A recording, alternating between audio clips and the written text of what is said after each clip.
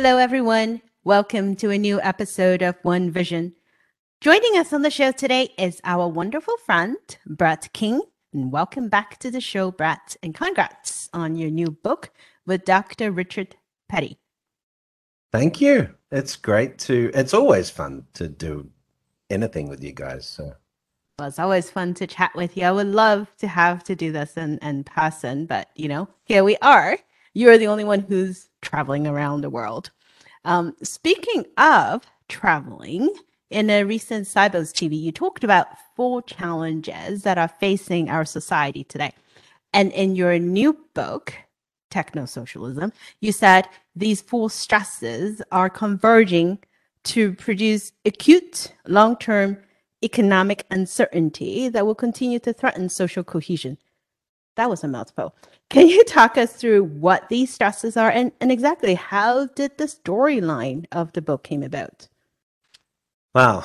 Okay, so the 4 stresses I talk about, or the 4 crises, if you like, the pandemic that we are still going through, but is likely not going to be the last pandemic we face over the next 30 years, and we can dive into that if you want. Secondly, the gross inequality. Thomas Piketty, the French economist, says of the US economy that as the highest inequality of any nation at any time throughout history. So, but it's not just the US that has this problem, this disparity between the rich and the poor. Thirdly, the obvious emergence of artificial intelligence, high-scale automation at a national level or city level, which is going to really affect the way work holds its place in our society, and large-scale techno unemployment and so forth. And lastly, and most importantly, how we adapt to climate change. So all of these crises that we are coming together over the next 20 to 30 years to impact humanity. Humanity has never faced this intensity of problems at a societal level in terms of how humans will adapt to these challenges. So when I talk about economic uncertainty, the reason economic uncertainty and social cohesion go together well is when you have this level of economic certainty in history, we have revolution. And so we have to make a choice. Either we, with purpose, reframe the way we think about economics, politics, and society's organizing principles, or revolution will bring about the change that we need to do. So this book really was about how we adapt to these changes at a societal level and what we can learn from the past, and and what are our choices or options.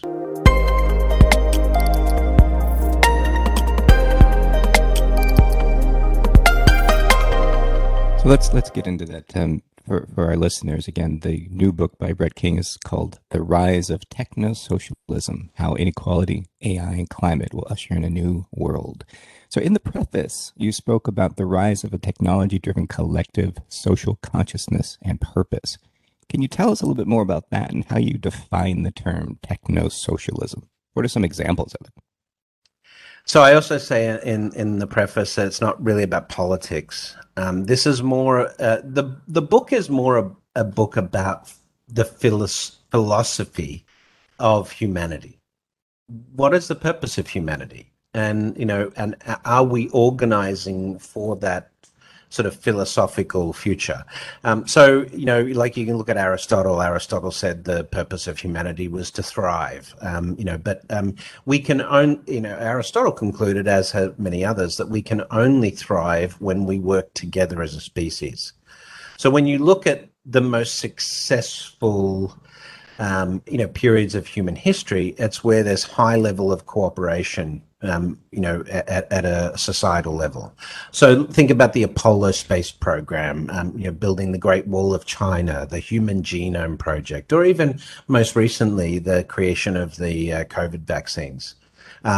These are times when humanity has come together with purpose and we've achieved incredible things.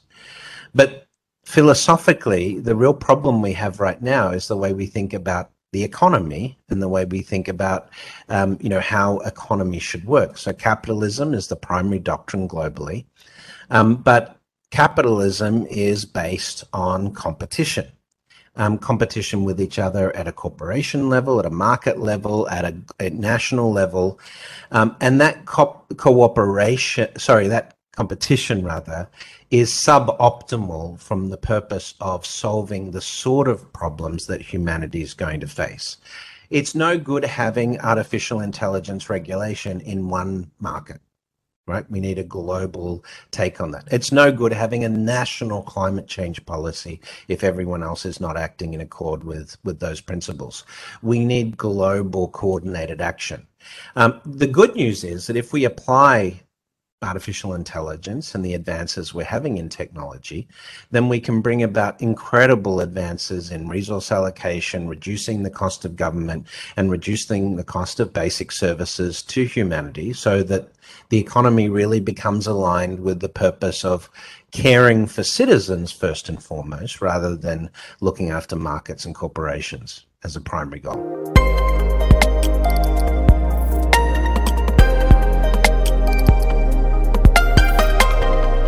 I like the part about caring for citizens. That is so important, something that we tend to forget as a business and as a society nowadays, especially as divided as we are. Leading to that, the quote that you use in that first chapter is one from Thomas Jefferson. I always like to look at quotes that people use in books. It tells the story because that's always intentional, what you put and where you put it. So this quote for our listeners, it says, "The purpose of government is to enable the people of a nation to live in safety and happiness. Government exists for the interest of the governed and not for the governors." It goes back to caring for everyone. Tell us a little bit behind the scene. Why did you quote Thomas Jefferson? And more importantly, why this particular quote and why you choose to put him in the front? Yeah, good question. Well, historically, the United States, obviously, we cite the US as the world's most successful economy in history. But that's not the current US economy. This is the post-Second World War economy. And today, when we look at the challenges that we face, we obviously have some political ideology differences in the United States that in terms of setting policy are pretty hard to navigate. So part of the reason for choosing, Thomas Jefferson is that he's respected by both sides in general in respect to his philosophical thoughts about governance and so forth. But we've forgotten a lot of the things that Thomas Jefferson and, the founding fathers of the nations put as sort of core objectives or core principles for the US. One that I found extremely interesting is Thomas Jefferson didn't believe that everyone should have the right to vote unless it was backed by a free public education system. He felt very strongly about that because he said that good participation in government from citizenry is dependent on their level of education, their ability to have a meaningful conversation. This is something also that Aristotle taught. So again, philosophically, this is very important. If we're going to have societies that function well for citizens, then it needs to be based on, participation that is informed. Not just, hey, I'm a citizen, so therefore I have the right to vote. So that's a bit controversial in today's world where we often talk about voting rights and things like that. But it does come back a little bit to how we form consensus and how we get good representative governance. And that's something that, we did try to address in the book as well.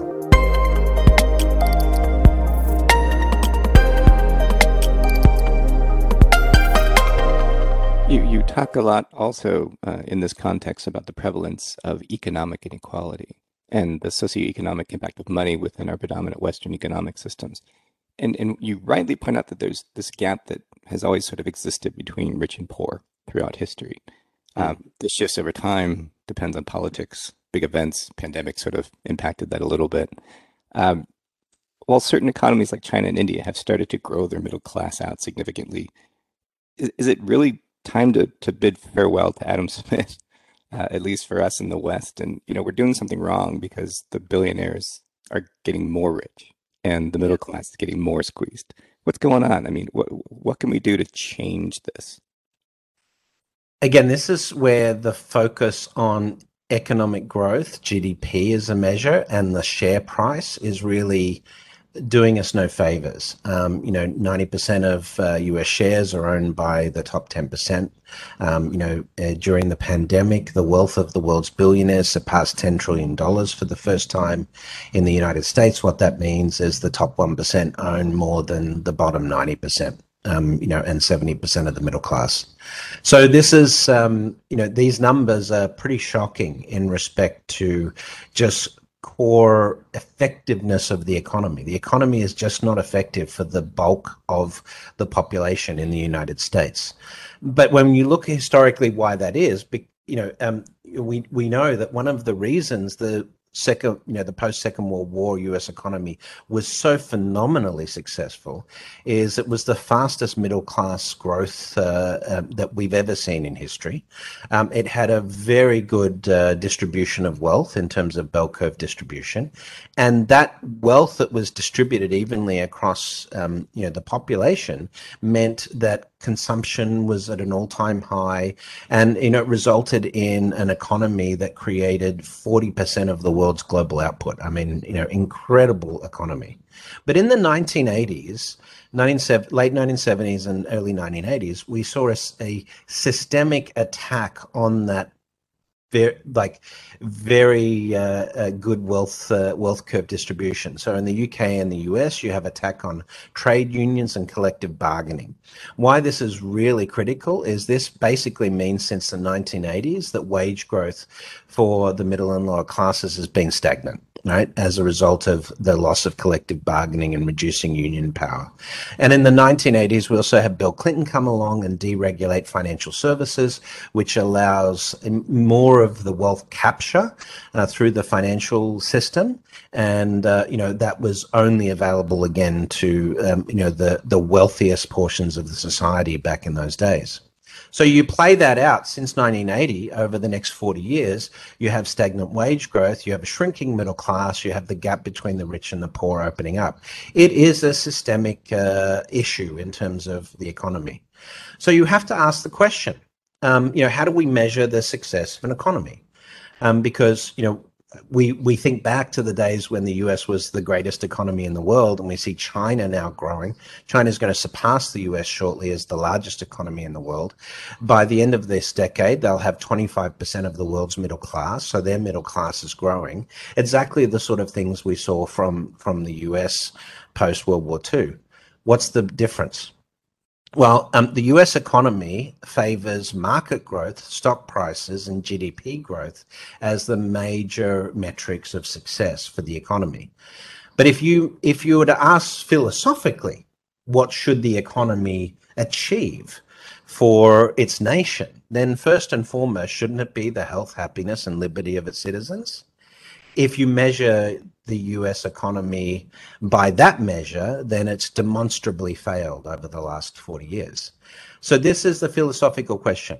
What is the economy for? Is it for creating profit and GDP growth, or should it first and foremost be designed to look after the needs of the citizens, to ensure the health and happiness of the citizens, and then secondarily to support growth at a GDP market level?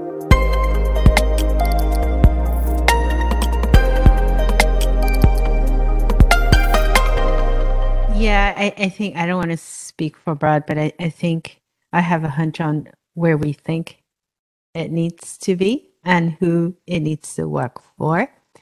And I think that's also why a lot of the themes that you wrote, Brad, in this book resonates with us. Talking about challenges facing the world today, talking about inequality, talking about wealth distribution and what needs to happen. And in there, you eloquently wrote, people want to be productive, but they also need to feel valued and to believe that their hopes and aspirations have some validity. And if large numbers of people are without jobs, without purpose, and without the prospect of personal fulfillment, but are living in a stratified society where they see the dreams and aspirations of only a few being realized, then those people naturally feel frustrated and angry. Now, I'm not going to point to a specific incident that may or may not have happened this year in the United States, but it almost feels like you foretold what happened in DC. And in many ways, even beyond that, we have witnessed a lot of people not being happy, right, with what's been happening. We have seen workers being exploited. What role do you think, going back to your previous point, banking industry, financial services, if you were to talk to an executive from a big bank, which you often do, what would you tell them? What role they should play in addressing all of these challenges that you raised in the book? Yeah, well, I think banks obviously make up a core part of sort of economic framework. And what we do know is that financial inclusion is a critical piece of the ability to be financially stable or financially healthy in the long term. And so this is a core element. Again, the United States has not really dramatically improved financial inclusion over the last 30, 40 years. We have about 20% of US households that are underbanked, and we have not made significant progress on that. China, on the other hand, has taken, all of its population that was in extreme poverty, earning less than $2 a day, and lifted them out of that category. And so, there's been a broad social commitment to that. So then the question is, well, how can banks help? And when we look at the efforts at financial inclusion in the past, like the Community Reinvestment Act in the US, it was designed for a different time. This was a law put in place in 1977, and the assumption was that you would need a branch in these poor neighborhoods to ensure financial inclusion. Well, India tried that, to get their population banked, and it just didn't work. Two things are really needed to resolve access to financial services. One is access to an identity, a form of identity. Approximately half of the US population doesn't have a passport, and we've got about a quarter of the population that doesn't have a driver's license. And so those lack of identity documents are really critical issues in respect to things like access to financial services, and as we've seen more recently, the ability to vote. So the need for a national identity scheme that includes the population is going to be ever more critical as the digital services layer of the 21st century requires identity for access to everything from telemedicine to education through to banking and financial services. National identity should be a priority. National identity infrastructure should be a priority for the US to solve those problems, and banks have a huge role in pushing for this, and not insisting that your social security number and your mother's maiden name and a signature are still relevant forms of identity. The rest of the world has sort of figured this out, or is figuring this out, China in particular. The US is sort of sticking to these very old views of financial inclusion and identity, and I think the banks should do more for that. Secondly, banks have to demonstrate they're good corporate citizens. Increasingly, we see pressure on brands around the world. Recently in the UK, for example, we've seen mass protests against Barclays and HSBC because of their support for fossil fuel companies. And I think we need to demand that all corporations in the US, not just banks and financial institutions, are good corporate citizens and add to the whole and are not engaged in activities that make things worse.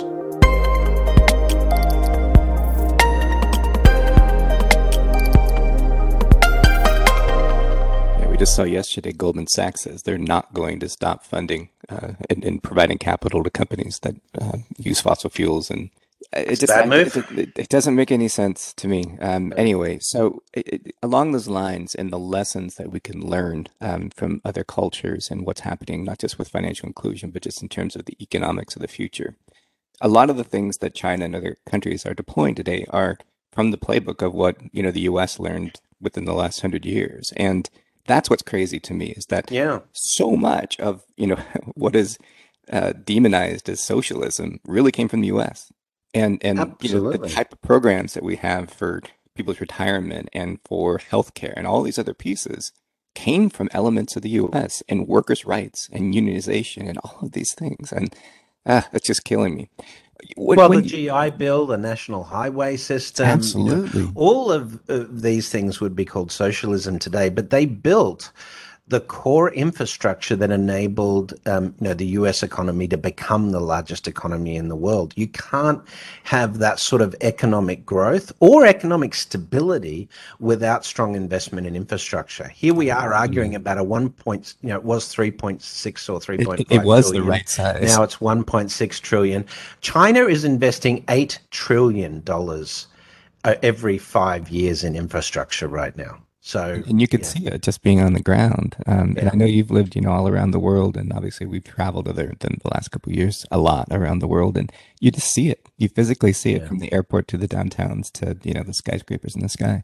Yeah. So and it's not just infrastructure too, right? We have crumbling bridges and roads, but even water, right? So many places in the United States do not have access to clean water because the pipes are old. And here we are arguing whether or not we can afford to replace the pipes. Yeah, really? Seriously? We got to fix all the stuff from our last round of investment, 100 years ago almost. All right, so getting into those economics, though, it almost seems like you're making this argument that there's ways to find money that, rather than doing the centralized planning and going back to what the U.S. did really well and what China now is doing well. There's this idea that there's more global cooperation in terms of unified global governance of technology, its impact on society, standards around taxation, even a place in your chapters about how AI and robots could, and other forms of automation could also be taxed, which if there's a way to find this money, let's find it. Because we need to fight more collectively to come back to the impact of not just climate change, but all the other ills of society. And we could do this. But can you walk us through some of those ideas about what you explored in the book? There's a lot in there. The first principle is that automation, at a national level, combined with the need to invest in infrastructure for modernizing infrastructure for the 21st century and for climate resilience, that the combination of those things will bring us to a point where we can finally get to small, very efficient resource allocation mechanisms for government. So we cut out the bureaucracy. A lot of the bureaucracy we have in governments around the world is just human process. It's policies and processes that have been put in place 100 years ago, as you said. And we have the technology to dramatically improve those. For example, just confirming your identity with a government department accurately, with identity reform, we can fix that. We looked at smart cities like Shenzhen and the way they manage their roads. So they've been increasing the population of vehicles on the road, but reducing traffic and wait times, and through smarter systems. They don't have patrol vehicles doing stops on, where there's risk of you being pulled out of the car and shot, in the United States. They just don't do that unless there's a life-threatening situation or an accident, because people can be billed for fines for, infractions against the law just through the mobile phone network, using facial recognition and other image recognition technology. So there are those elements from a perspective of making government massively more efficient. Like in the book, we talk about how by the middle of next decade, 2035, that we could reduce the cost of universal healthcare in the United States by 70%. We could provide healthcare to the entire US population at 30% of the current healthcare costs. But it requires massive rethinking in terms of the structuring and approach of that. So when you look at the global elements, we've gone for some very big picture stuff in terms of how we pay for this. A global flat corporate tax rate, which is being talked about today, but that eliminates people using jurisdictions to reduce their corporate tax. Secondly, forgiveness of all national debt, as long as that debt is committed over the next 30 years to climate mitigation, inequality, and social issues. So these are very, very big picture ideas, but something, that we could, I think, all get behind. Secondly, or thirdly, rather, the issue of regulation. is that when we look at things like financial crime or look at artificial intelligence, that having localized regulation is no longer effective. We stop about 1% of money laundering globally, despite the fact we spend hundreds of billions of dollars on that activity each year. A lot of the fraud comes from within banks themselves. But data sharing is really the only way we're going to stop financial crime, ransomware attacks and things like that in the future as global regulatory bodies. And the same needs to be done for the integration of artificial intelligence in society.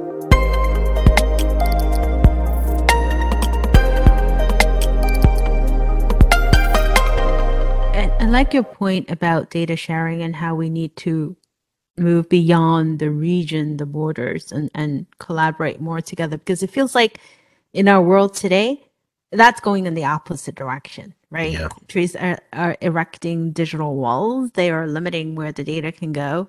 And it's just not going the way we need to. But to piggyback on the last point that you just talked about, regulation, there has been a lot of talk lately about big tech and regulation and whether or not they have gotten too big to fail and what role should regulation play. So if we look at the approaches from different regions, from China to EU to the US, the approaches are vastly different. Some leave it to the market and some would want to do things out of what is more beneficial to consumers and their citizens. How do you see things play out in the next few years? Well, the big challenge is really going to be with artificial intelligence. We can see already that AI has the potential to incorporate many of the biases that we have in the existing system. So that's obviously a core problem. But the fact that the only economy in the world today that has any sort of regulation around the ethical operation of artificial intelligence, being China, is sort of astounding, right? Because AI is already impacting large portions of society. Now, look, we have Tesla with their full self-driving module, beta right now, being trialed. That's just one small area where artificial intelligence is going to impact the economy, and we don't have a central body for managing this implementation of AI from an ethical perspective in society right now. Yes, we have the DMV and the National Transportation, what do they call it, the NTHSA, that Safety board. Yeah, the safety board that has some control over that specific use of AI. But AI is going to touch every level of society, and we need to have in some form, some basic form of regulation that determines what is a safe operating parameters of and ethical operating parameters of AI in society. And we need to do this not just because criminals are using artificial intelligence, but because the potential for this to worsen the inequality gap is, again, one of the significant issues between AI. AI is going to displace people from work. And so, what do you do in respect to that? Well, you've got a few options. You could say this is, we have to ban AI so they don't take human jobs. So that it could be one course that some jurisdictions go down. Not necessarily, I don't think that's the best thing for humanity, but that's a choice. You can say, let the free market sort it out. Well, if you let the free market sort it out, you're going to have mass unemployment.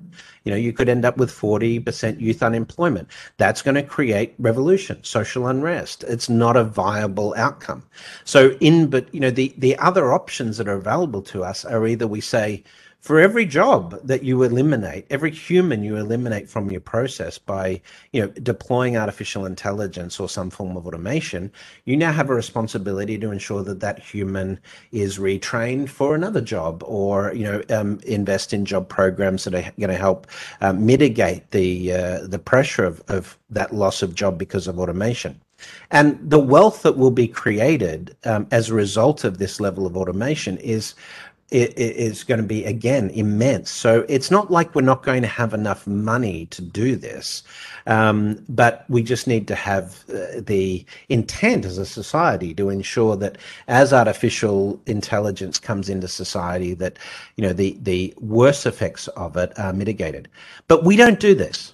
As a society, over the last 300 years, as we've looked at the introduction of all these different technologies that have come into play, you know, the telegraph line, the combustion engine, you know, the railway, you know, the iPhone, whatever you want to, the internet, whatever you want to think about, we tend to, you know, first cheer on the technology because it's going to create profits, and then secondly worry about the impact of it after it's hit. But we can't do that with artificial intelligence in climate change. We have to start planning, because this is a 30-year cycle that's going to be so disruptive to society. If we just let it happen, it's just simply going to result in billions of needless deaths. And that's what it comes down to. If we don't plan this out and we just let it happen, people are going to die. And that's just untenable situation.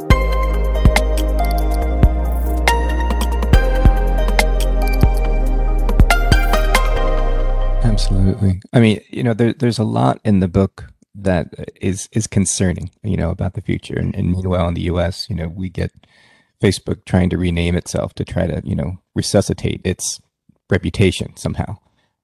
We're looking at this the wrong way, I think. And there's a lot of things, you know, that we could look at in terms of these topics and think about a more dystopian future, you know, controlled by smaller and smaller circles of data in our lives, and every device is going to be peering in, and all that we do and the ether that we leave are going to be somehow sort of pinned against us. And to your point, billions of people could die. But it seems like you take a different angle on these things. You take a little bit more utopian vision of what might come and what your vision of things will come. So tell us, you know, where that hope comes from as an author, as a technologist, and as a human being. Where does that come from? Yeah, this really comes back to why I wrote this book. Is, you know, I realize I have, you know, I have the realization that I've got more days behind me than ahead of me, and you know, I want to make a contribution to society that's meaningful. And I am optimistic about the potential use of technology and how it can solve the world's problems. But the things that will prevent us from using technology to do that tend to be these ideologies that we have, and they're not logical. They're inefficient. They create division, and I mean, we've only got one planet. We are a collective species. You know, humanity is a family. We're all brothers and sisters, and the moment we stop competing against each other, the moment we stop thinking that one of us is better than another one of us because of the patch of dirt we were born on, or you know, the language we speak, or the economic philosophy we have, or the color of our skin, the moment we stop thinking like that, competing with each other, humanity has the capability to reach its optimal potential. But until we do that, we're essentially just biting off our nose to spite our face. You know, and so that's really what I see. You know, we examine 4 outcomes, Brad, in terms of the potential outcomes, and inclusiveness and collective views of humanity are so critical to our future in respect to having a positive outcome for humanity and the planet as a whole. The more we are individual, you know, we emphasize individual rights, you know, at the you know, the I can't think of the word right now, but the impact of the rights of people collectively, and the more that we emphasize, you know, sort of the traditional views of capitalism and creation of wealth and so forth, as the most important features of our economy, the more we're going to create this economically, you know, socially divided outcomes. So of the 4 outcomes, we have 2 that are based on sort of chaotic futures. This is where either we reject technology because of its impact to employment, or we just wait too long to resolve the issues around climate and inequality. And this throws us into chaos for the next 30 to 50 years. And so this is the two scenarios we called Ladistan, rejection of technology, or Faildistan, large sections of the world with failed states because they can't govern anymore because of the chaos as a result of inequality and climate change and AI, right? But the two more positive outcomes in terms of the future come down to just this issue of inclusiveness. So if we have a positive outcome as a result of technology, but it's limited by who can afford things like longevity treatments that extend their lifespan, or access to technologies that, or access to food and access to technologies that make them live healthier lives, things like that. If that's based on the current system of inequality, then you just worsen the inequality gap gets baked in for the next, century. But that means that essentially we're just writing off at least 1 billion people that will be eco-refugees and victims of climate and food scarcity and things like that, and just saying it's not our problem. And that is, in my view, unconscionable. And so we have the resources. We have ample resources to fix these problems for the planet. We just need the intent. And so this is where the organizing principles are critical, because right now, we organize ourselves economically based on this view of, market dominance and, stock market price and GDP and all of these things. We don't organize ourselves around what's best for the human race, and that is crazy. So as a techno-optimist, I just want to draw attention to the fact that if you look at any other outcome other than a collective view of humanity and getting together to solve these problems on a global basis, any other outcome is suboptimal. And so, that's where it basically comes down to, is if we want the best future for humanity, then yeah, the technology will help us get there, but it's based on a collective view of how we make everyone's lives better. That's really going to be the best thing we can do. I know maybe it's, idealistic, but they're the choices. We have 4 potential futures, and only one of them is optimal.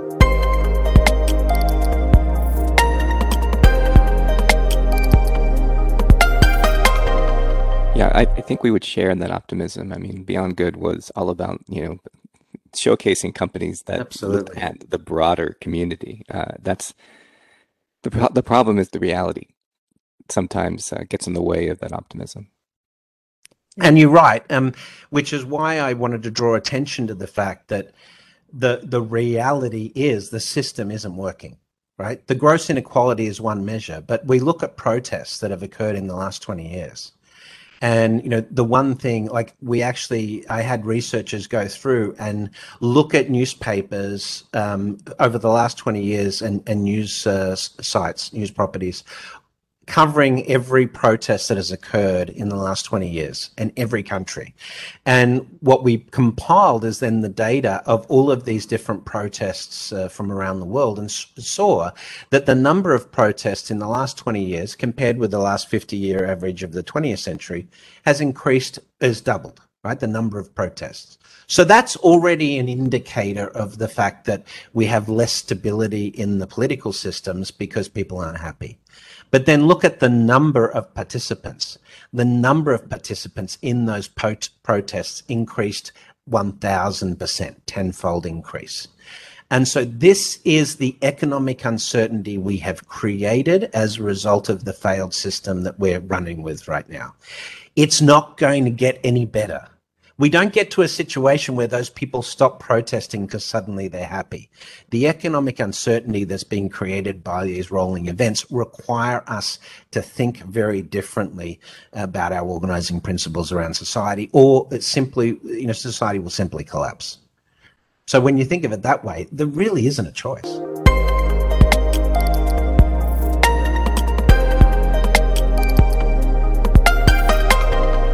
It isn't a choice. And any other outcomes, as you say, it's not acceptable. not because we cannot afford it. It's because we are not doing the right things at the right time. We're not taking the actions when we need to, and we don't have another plan. So we need to go We don't forward. have another planet, right? No We planet do B. not. No. Yeah. But So- that's a very it's a very interesting point you raise, Theo, about we can't, about the question about whether we can afford it. I mean, if people want a sort of another glimpse into this, read The Ministry of the Future by Kim Stanley Robinson. It's a great book that talks about how we might deal with this sort of dramatic climate change issue. But at a certain point, when you have 570 coastal cities inundated by sea rise, there comes a certain point where the question of who's going to pay for it is no longer important, because you have to do it. There's this, the economic cost of not doing it is just simply too great. And we are very close to that point right now. It's going to emerge. And at some point, when global insurance industries start collapsing, or they refuse to insure, national infrastructure, for example, because it's not climate resilient, I mean, we are talking about, a collapse of the current economic system. So whether or not you believe in this and you say, who's going to pay for it? The reality is, at some point in the future, this system will collapse unless we commit to these longer term plans in terms of, developing society in a different way. And that is exactly the line and the dots that you need to help them draw, because too often, and there are just way too many people who say, this does not concern me in banks, and it does. This does not concern me in financial services. Oh yes, it does. When things start collapsing like dominoes, it will. It's just a matter of time. So before we let you go, Mr. King, can you tell our listeners where they can pick up the book, and with haste? Absolutely. So we've got just over 3 weeks now before the book is released. So please go to Amazon.com or BarnesandNoble.com, the US sites, to order the book for now. You can also go to riseoftechnosocialism.com, which is our website. You'll find more information about the book. You'll see our video trailer we've created and some of the key topics that we're very concerned about in the book there. And as I say, wherever good books are sold, right? Yep. You should see it in the Hudson airports over Christmas as well, hopefully. So if you are traveling over Christmas, you'll be able to pick it up in some of the airports. Awesome. Well, thank you so much for joining us, Brett. And for the rest of you, thank you for joining us today for another episode of One Vision. We'll talk to you all next week.